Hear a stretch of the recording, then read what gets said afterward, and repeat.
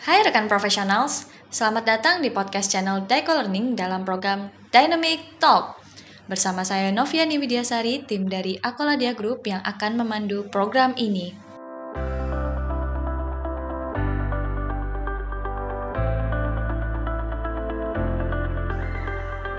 Pada sesi Dynamic Talk ini, kita akan membahas mengenai sertifikasi-sertifikasi yang dikeluarkan oleh Project Management Institute.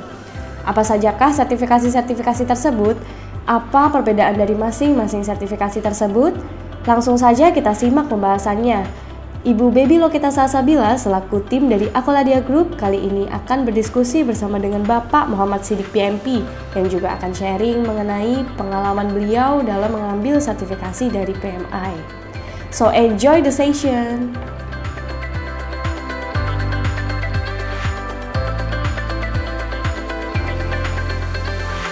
Muhammad Siddiq PMP.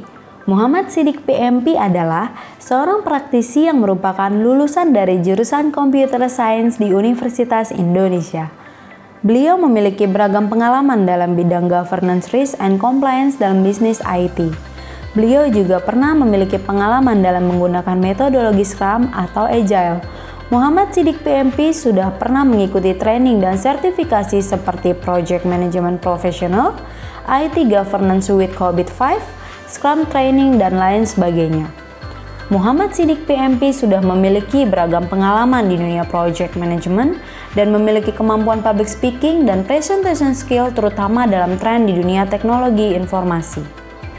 Sebelumnya, beliau juga pernah menjabat sebagai IT Planning and Control di Astra Insurance, menjabat sebagai IT Business Analyst di Great Eastern Life Indonesia, kemudian menjadi Project Manager dan hingga kini beliau berprofesi sebagai Independent Project Manager dan Business Consultant.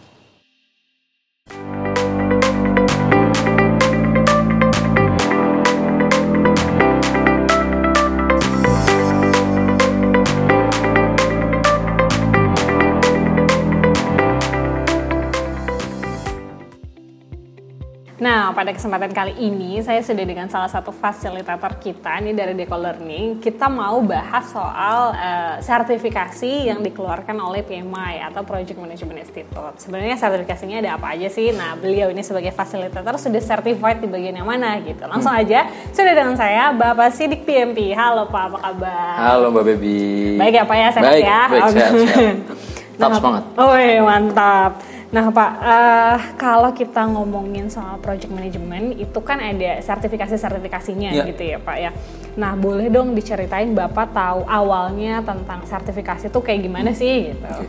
Jadi awalnya tahu tentang PMP, tentang PMBOK adalah ketika saya di-assign sebagai PM. Okay. Ya, pada saat saya sebagai management consultant, kemudian saya di-assign sebagai project manager, maka saya merasa saya perlu untuk meningkatkan kemampuan diri saya gitu. Saya harus tahu gimana sih jadi project manager yang baik, sehingga saya kemudian mencari sumber untuk belajar. Nah, ketika itu saya kemudian menemukan ada PMBOK ya. Itu pada saat itu masih yang edisi kelima ya. Kemudian setelah itu saya tahu bahwa ternyata nggak cuma belajar aja loh gitu kalau project management, tapi kita bisa juga punya sertifikasi. Yang pada saat itu memang yang paling terkenal adalah PMP, Project Management Professional. Ya. Dan setelah sudah saya pelajari, saya baru tahu ternyata PMP itu bukan satu-satunya sertifikasi yang dikeluarkan oleh PMI. Totalnya hingga saat ini memang PMI punya 8 macam sertifikasi. Dari mulai yang levelnya associate yaitu CAPM ya, Certified Associate in Project Management. Kemudian ada PMP yang paling terkenal dan juga yang holdernya juga paling banyak secara global, ada sekitar lebih dari 700.000 orang kemungkinan. Itu all around the world 700.000? Iya, 700.000 orang gitu ya. Kemudian setelah itu ada yang sifatnya naik ke atas, vertikal, ada yang sifatnya spesialisasi. Ya. Kalau yang vertikal naik ke atas adalah setelah PMP ada yang namanya PGMP, Program Management Professional, kemudian ada yang PFMP, itu adalah Portfolio Management Professional. Kemudian yang sifatnya lebih specialized adalah ada PMI SP, Schedule Professional. Kemudian ada PMI RMP, ya, Risk Management Professional. Ada juga yang sifatnya untuk lebih ke analisis bisnis, ya, PMI PBA, Professional Business Analyst. Kemudian ada juga yang lebih ke Agile. Sekarang yang lagi ngetren, yang lagi memang growth-nya sangat-sangat tinggi adalah yang PMI ACP. Oke. Agile Certified Professional. Oh, oke. Nah, untuk Agile Bapak Certified Practitioner, sorry. Oh, oke. Nah, untuk Bapak sendiri PMP. Saat ini baru PMP dan sedang berproses untuk PMISP.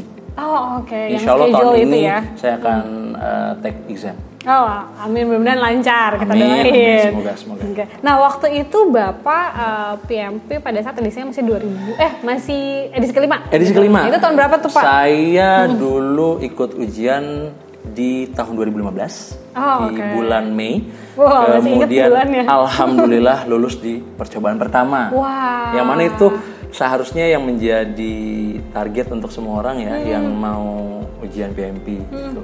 Nah, saya sarankan memang pada saat mempersiapkan itu sebisa mungkin memang yang menjadi goalsnya adalah bisa lulus di percobaan pertama. Walaupun kalau katakanlah belum berhasil di percobaan pertama itu bukan berarti kiamat, tapi masih punya kesempatan gitu ya. Dalam 1 tahun masa eligible, masing-masing calon PMP holder atau peserta yang kemudian akan ambil ujian itu adalah punya kesempatan 3 kali. Dalam 1 tahun? Dalam 1 tahun eligibility.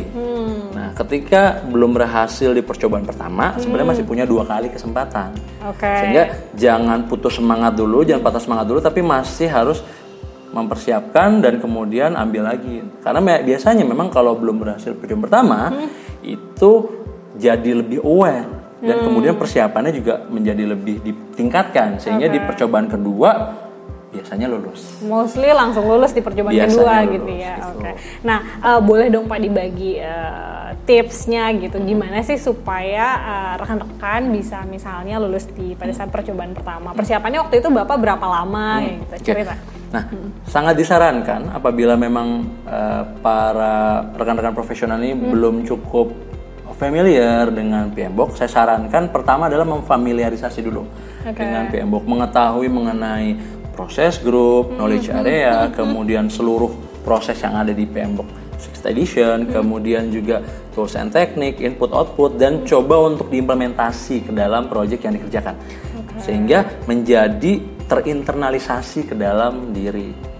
Nah, PMBOK itu adalah buku yang memang harus dipelajari sebelum sertifikasi gitu ya? Betul. Nah, PMI selain mengeluarkan sertifikasi yang tadi yang sudah saya sebutkan ada 8 itu, mereka juga mengeluarkan guide, a guide to project management body of knowledge yang sering disingkat sebagai, ada yang menyebutnya PMBOK, ada yang menyebutnya PMBOK, ada yang menyebutnya PMBOK dan lain-lain ya. Tapi sama intinya adalah project management body of knowledge sebagai source untuk kita mempelajari ataupun sebagai guidance di area project management.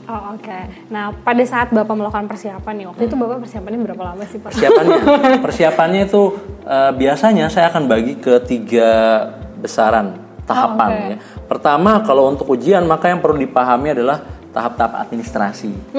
Namanya juga ujian, pasti kan perlu kita mendaftar, mengisi form dan lain-lain. Nah, itu biasanya saya put waktu ya sekitar, tergantung dari berapa besar persiapan yang harus siapkan. Nah, biasanya saya put di situ antara 2 minggu sampai 1 bulan. Ya, karena perlu kita lengkapi semua experience project, kemudian kita harus mengkontak reference, kemudian kita lengkapi semua yang sifat administratif, itu butuh waktu ya antara 2 minggu sampai 1 bulan.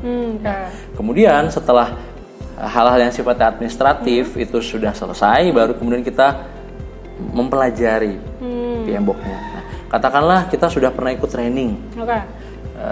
Ada yang 3 hari, ada yang 4 hari, ada yang 5 hari atau bahkan lebih. Itu sifatnya adalah pembekalan awal. Bukan berarti setelah training kemudian seseorang itu siap langsung untuk ujian. Saya sangat tidak sarankan itu. Kenapa? Karena di training itu sifatnya ya terbatas. Artinya waktunya terbatas, limited. Bisa jadi ada hal-hal yang sifatnya lebih spesifik, yang lebih detail, yang lebih mendalam itu belum dicakup. Sehingga saya sangat sarankan setelah itu masih harus dipelajari PMBOK-nya. Nah, pembelajarannya sendiri untuk PMBOK artinya kita harus baca. Ya.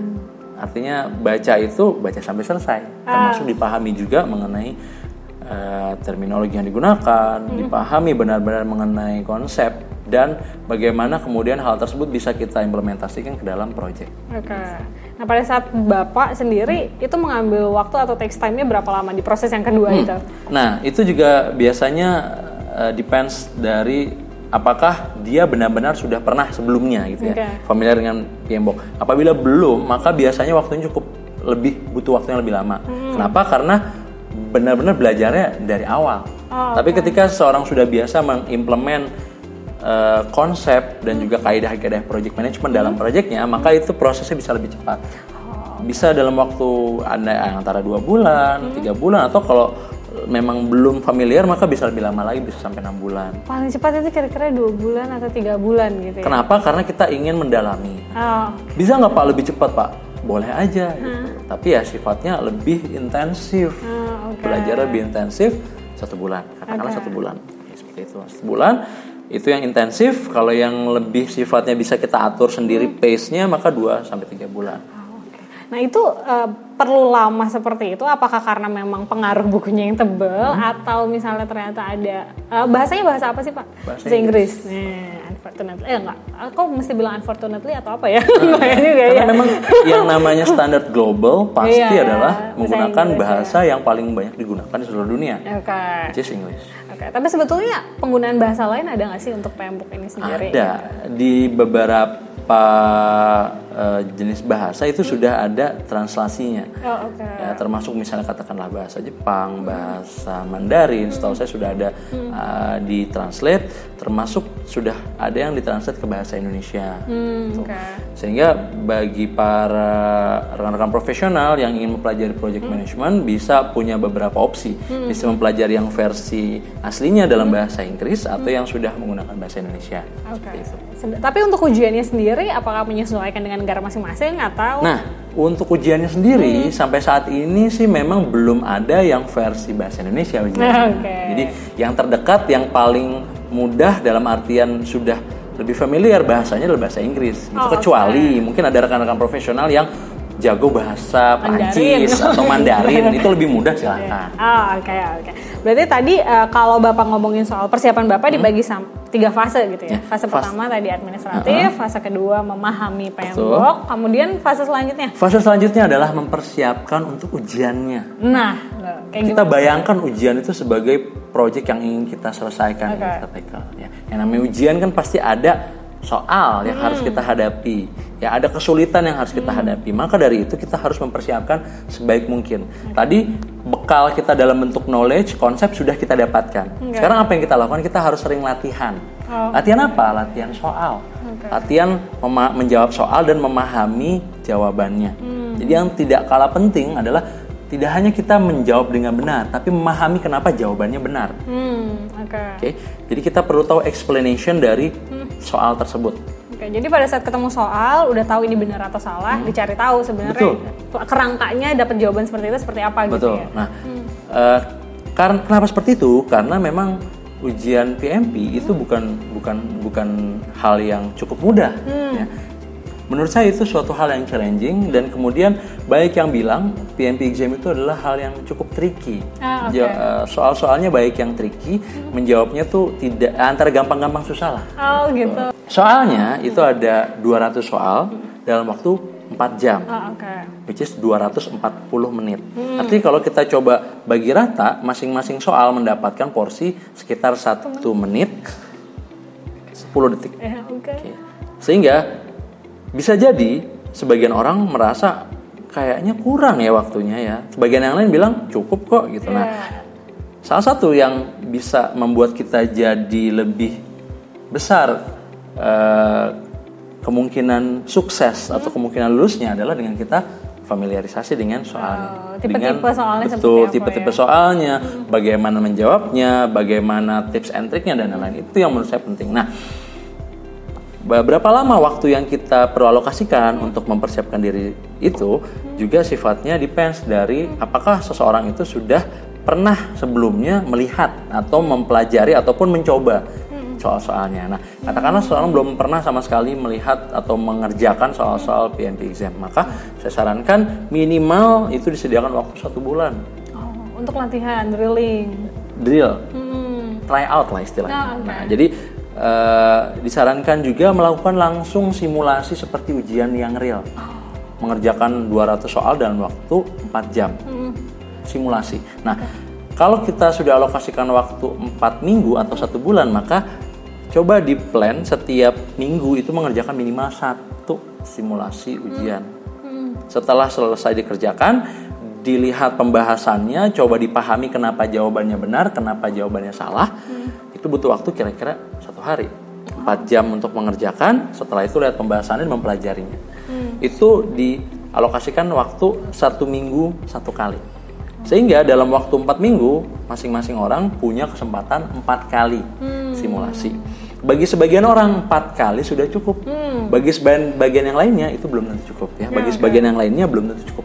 Sehingga untuk yang merasa belum cukup confident dengan hasilnya, saya sarankan diperpanjang. Latihan lagi, try out lagi, termasuk mempelajari lagi mungkin dari hal-hal yang masih kurang di tahap sebelumnya. Oke. Jadi kalau pengalaman Bapak 4 kali cukup atau 4 minggu itu cukup gitu ya. Tapi balik lagi ke masing-masing rekan-rekan gitu. Kalau dirasa memang belum cukup, silahkan dikasih waktu lebih lagi betul, gitu ya. Betul. Nah, nanti dari percobaan pertama, kedua dilihat kira-kira kurangnya yang mana, itu yang dipelajari lagi gitu. Betul. Oke. Nah, Pak, mungkin juga akan jadi pertanyaan rekan-rekan profesional yang menyaksikan nih. Kalau kita ngomongin belajar bukunya, oke, kita bisa cari bukunya di pmi.org gitu ya. Tapi kalau ngomongin simulasinya, itu di browsing gitu bisa banyak juga kah atau? Oke. Nah, sekarang kalau untuk soalnya, sebenarnya ada yang berbayar, premium, dalam artian kita harus invest money di situ. Ada juga yang sifatnya free. Nah, untuk yang memang mau mencari the most economical way untuk bisa mendapatkan PMP certification, maka bisa memilih yang free. Ada cukup banyak yang memang memprovide soal-soal yang sifatnya free, termasuk ada pembahasannya juga. Nah, tapi memang biasanya limitasinya adalah yang namanya free, maka fiturnya limited. Bisa jadi tidak ada timernya, bisa jadi pembahasannya tidak komplit ataupun yang lainnya. Nah, bagi rekan-rekan profesional yang memang PMP aspiran dan juga memang punya niatan yang serius untuk ujian PMP dan juga punya sertifikat PMP, maka saya sarankan mungkin perlu menginvest untuk membeli ataupun mendapatkan simulator yang sifatnya premium. Yang berbayar itu tadi. Betul. Nah, dengan simulator tersebut kita nanti akan latihan membiasakan diri di posisi seperti kita ujian beneran, ujian yang sesungguhnya, di mana kita mengerjakan 200 soal di depan komputer, kemudian ada timernya nanti akan habis dalam waktu 4 jam, kemudian juga secara tingkat kesulitannya juga serupa, ya, ada sebagian simulator yang lebih sulit bahkan daripada ujian realnya, sehingga masing-masing orang jadi terbiasa. Oh, ternyata seperti ini ujiannya. Nggak kaget lagi pada saat datang di lokasi, loh sulit ya. Kemudian bengong di depan komputer selama beberapa menit, itu menghabiskan waktu. Sedangkan satu soal itu tadi kira-kira cuma ada 1 menit 10 detik gitu Betul, ya. waktunya sangat-sangat limited. Jadi berharga sekali. Paling mungkin pada saat browsing itu, apalagi untuk yang free gitu ya Pak, mungkin kita perlu memastikan edisinya itu sendiri karena tadi udah beberapa edisi. Betul, nah namanya free, kadang yang digratiskan adalah yang edisi-edisi lama. Sehingga kita juga harus tetap aware bahwa lihat dulu nih, edisi keberapa sih gitu. Nah, kenapa harus seperti itu? Karena bisa jadi ada soal-soal yang memang masih menggunakan terminologi, masih menggunakan istilah-istilah yang ada di edisi sebelumnya, edisi keempat, edisi kelima gitu. Nah, kenapa harus aware? Karena bisa jadi pada saat nanti kita mengerjakan ujiannya, yang realnya itu kita bingung, loh kok ada istilah yang belum pernah sama sekali kita bahas atau belum pernah sama sekali kita temukan. Gitu. Sehingga sangat disarankan kita mengecek, oh ini sudah based on PMBOK 6th edition, ya edisi terbaru. Termasuk pada saat kita pelajari pun pelajarinya PMBOK 6th edition, jangan yang 4th edition atau bahkan 3rd edition. Berarti Pak, kalau ngomongin pengalaman Bapak pada saat persiapan dari 3 proses itu tadi, Bapak takes time for the whole itu berapa lama sih kalau di total? Kalau saya sarankan, kita perlu menyiapkan waktu ya antara 2-3 bulan itu yang intensif. Tapi kalau misalnya katakanlah, Pak saya nggak bisa intensif Pak, karena misalnya saya masih ada banyak pekerjaan sebagai project manager, saya punya kewajiban yang lain, silahkan. Maka disarankan antara 3-6 bulan. Nah, kenapa disarankan tidak lebih daripada itu? Karena kalau udah lebih dari 6 bulan, khawatirnya adalah lupa. Apalagi kalau sudah pernah sebelumnya ikut training, maka bisa jadi setelah 6 bulan sudah lupa dikarenakan banyak kesibukan di project dan lain-lain. Nah, ketika sudah lewat dari 6 bulan, saya sarankan balik lagi untuk mendalami lagi, mempelajari lagi PMBOK-nya. Nah kalau secara teknis nih Pak, sebetulnya langkah-langkah mungkin yang harus dipersiapkan rekan-rekan profesional itu dari awal apa aja sih? Apakah misalnya mereka tadi ikut training, kita ngomongin requirements mungkin. Kalau requirement-nya salah satunya adalah pastinya mengikuti PM Education, Project Management Education itu minimal adalah 35 jam sebagai persyaratan. 35 jam dalam artian berarti kalau satu hari itu dihitung 7 jam, maka equals to 5 hari. 5 hari training atau 5 hari workshop.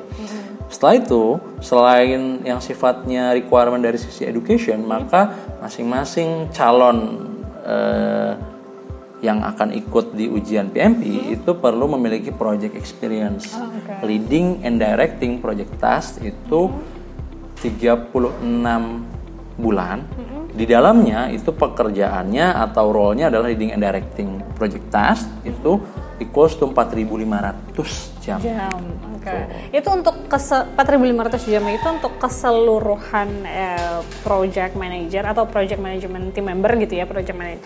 Atau misalnya ada syarat tertentu, misal untuk lulusan S1 sekian atau kalau saya ternyata nggak S1 misalnya D3 atau segala macam gitu.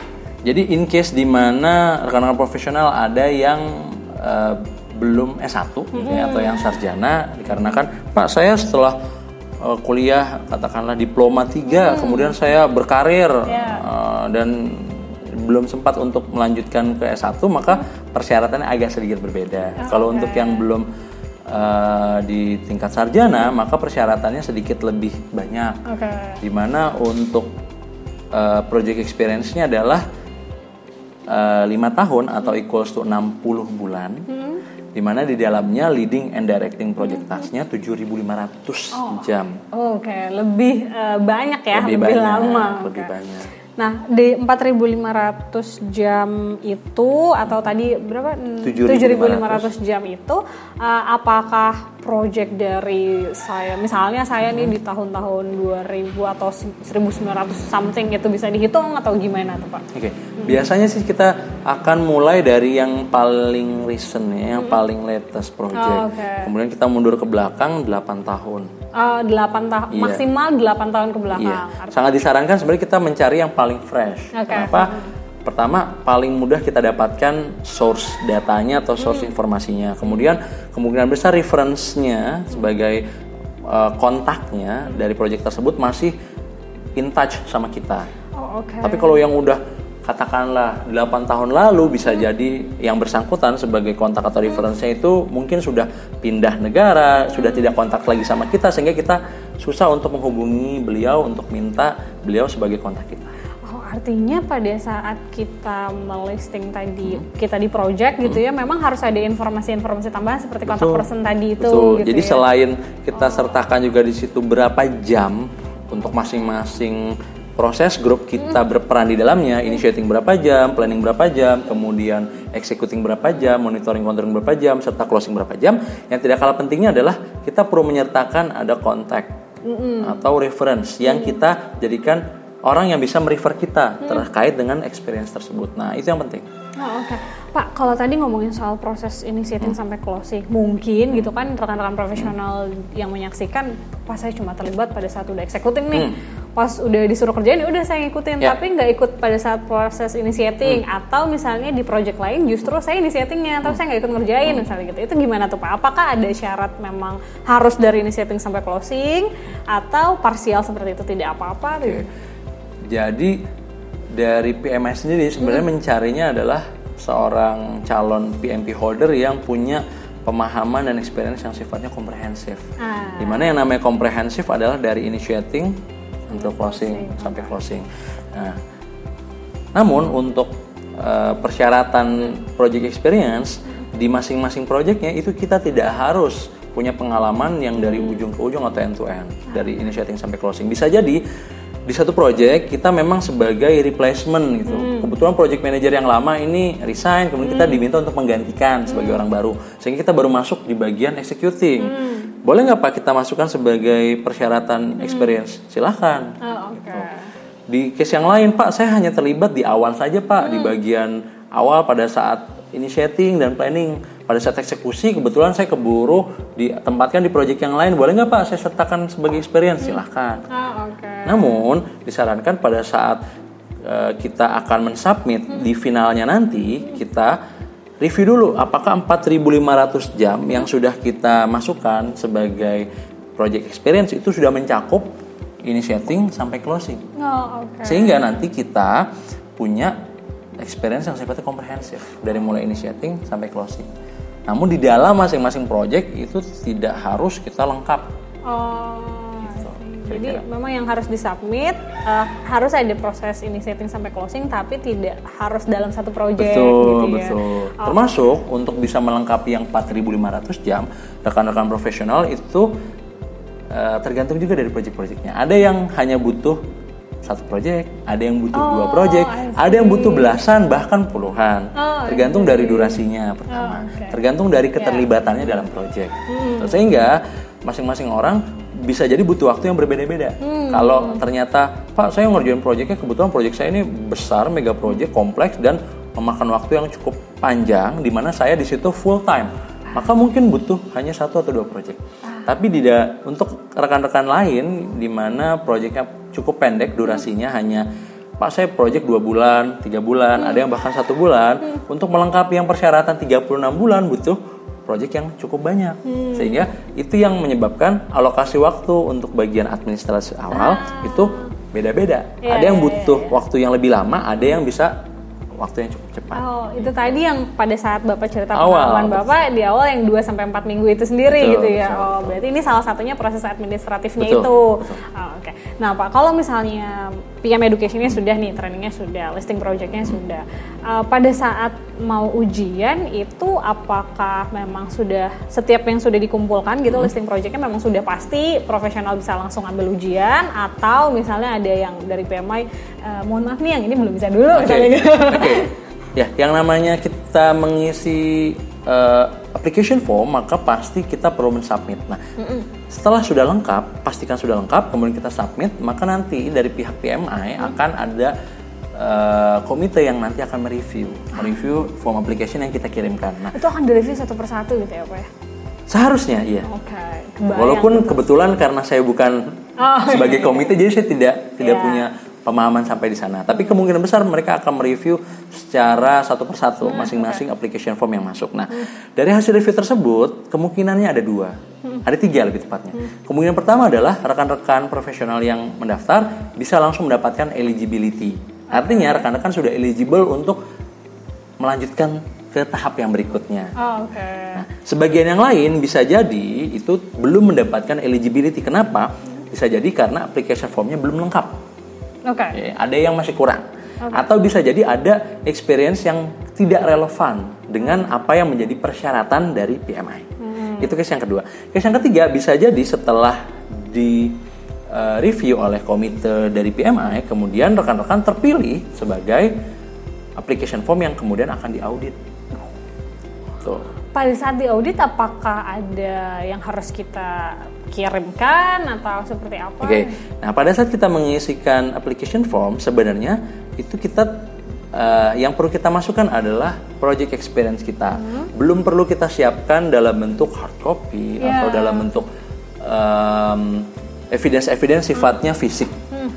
Namun apabila application form dari rekan-rekan profesional itu yang terpilih sebagai yang diaudit, maka rekan-rekan itu diminta untuk melengkapi semua evidence dari apa yang sudah dimasukkan ke dalam application form. Termasuk di dalamnya apabila kita sertakan ijazah, maka kita harus menyertakan itu dalam bentuk fisik, kopi fisiknya. Kemudian untuk experience-nya semua dokumen-dokumen yang bisa mensertify pengalaman tersebut perlu kita siapkan dalam bentuk fisik. Nah, kata kuncinya di fisik. Kenapa? Karena nanti dokumentasi tersebut akan kita kirimkan secara langsung ke PMI headquarters. Kita langsung kirim ke sana gitu ya. Betul. Nah, yang tidak kalah pentingnya adalah dari hasil lesson learned, banyak peserta-peserta yang kebetulan mereka menjadi sampel audit, mereka ketika menyerahkan atau mengirimkan ke Amerika, ke USA itu ada hal-hal yang sifatnya masih kurang. Contohnya misalnya mereka menyertakan dokumen tapi tidak ada tanda tangan. hanya berupa scan atau berupa fotokopi. Nah, sehingga menurut dari komite PMI itu belum menjadi suatu hal yang formal. Sehingga yang tidak kalah pentingnya, apabila kita tidak bisa mengirimkan dokumen asli, pastikan sudah dilegalize atau dilegalisasi. Atau dilegalisir lah istilahnya. Legalisir dengan cara di sign, tanda tangan, kemudian ada capnya. Sehingga itu yang diperkuat evidence-nya seperti itu. Pak, itu kalau kita ngomongin yang terkena audit tadi ya. Tadi kalau untuk yang case kedua, misalnya ternyata dianggap ada experience yang masih kurang atau listing project yang dimasukkan tidak sesuai, itu apakah artinya rekan-rekan bisa dikasih kesempatan untuk memperbaiki atau udah deh berarti belum bisa gitu? Bisa dua juga kemungkinannya. Bisa dikarenakan belum lengkap dan bisa dilengkapi. Bisa juga memang apa yang dimasukkan pengalaman tidak relevan, sehingga menurut PMI ini belum cukup memenuhi requirement. Sehingga disarankan untuk case yang seperti itu rekan-rekan lebih baik dilengkapi terlebih dahulu. Dalam artian coba mungkin kita tunda atau kita postpone untuk ujiannya, tapi kita siapkan dulu, kita lengkapi dulu pengalamannya. Sehingga semua requirement yang dipersyaratkan, yang diwajibkan itu sudah lengkap. I see. Nah Pak, kalau kita ngomongin soal requirement, artinya tadi misalnya requirement itu sudah selesai kita siapkan gitu ya. Nah kan untuk rekan-rekan profesional juga selain hal-hal itu, kita juga perlu persiapan dalam segi biaya nih Pak gitu. Nah kalau ngomongin soal biaya, berapa sih biayanya kalau mau sertifikasi PMP? Nah, sebelum ke biaya, tadi setelah sudah lengkap, kemudian kita submit, maka kan dari PMI akan mengirimkan email menyatakan bahwa Anda eligible untuk bisa ikut PMP exam. Maka eligibility tersebut berlaku selama 1 tahun. Ya, dari tanggal email tersebut sampai 1 tahun kemudian. Nah, dalam range waktu 1 tahun tersebut, rekan-rekan bisa schedule atau menjadwalkan kapan saja within 1 year. Kemudian langkah selanjutnya setelah sudah eligible adalah rekan-rekan perlu memproses untuk pembayaran exam tersebut. Nah, untuk PMP exam itu ada 2 kategori. Kategori pertama adalah bagi rekan-rekan yang sudah menjadi member di PMI. Nah, untuk yang sudah menjadi member itu biayanya adalah $405. Dalam bentuk dolar ya Pak? Dalam bentuk dolar. Untuk yang non-member itu biayanya adalah $555. Sehingga ada perbedaan sekitar $150 antara yang member dengan yang non-member. Nah, terus gimana Pak? Apakah baiknya member dulu? Nah, kalau saya menyarankan memang untuk rekan-rekan yang ingin ambil ujian, saya sarankan itu menjadi member terlebih dahulu. Nah, untuk menjadi member di PMI itu sendiri adalah lembaga profesional, sehingga yang namanya membershipnya adalah annual atau tahunan. Nah, pada saat pertama mendaftar di PMI sebagai member, itu biayanya adalah pertama $10 untuk application fee. Ya. Bahasa lain adalah biaya beli formulir kalau di kita. Ya. Kemudian $129 itu adalah annual membership. Per tiap tahun itu sebenarnya $129. Jadi setelah 1 tahun, maka apabila rekan-rekan ingin perpanjang, biayanya adalah $129. Form tadi nggak usah dibeli lagi form gitu ya? Form itu tidak perlu lagi, asalkan belum expired. Ketika membershipnya sudah expired, maka ketika mau daftar lagi, maka harus beli formulir lagi. Tapi sebenarnya kalau dihitung itu jadi tetap lebih ekonomis ya, 139,05. Lebih ekonomis dan yang tidak kalah pentingnya bukan hanya ekonomisnya, tapi fasilitas yang didapatkan apabila rekan-rekan jadi member. I see. Itu yang lebih valuable dibandingkan saving yang mungkin sekitar $10 atau $11. Tapi fasilitasnya itu bisa dibilang priceless lah.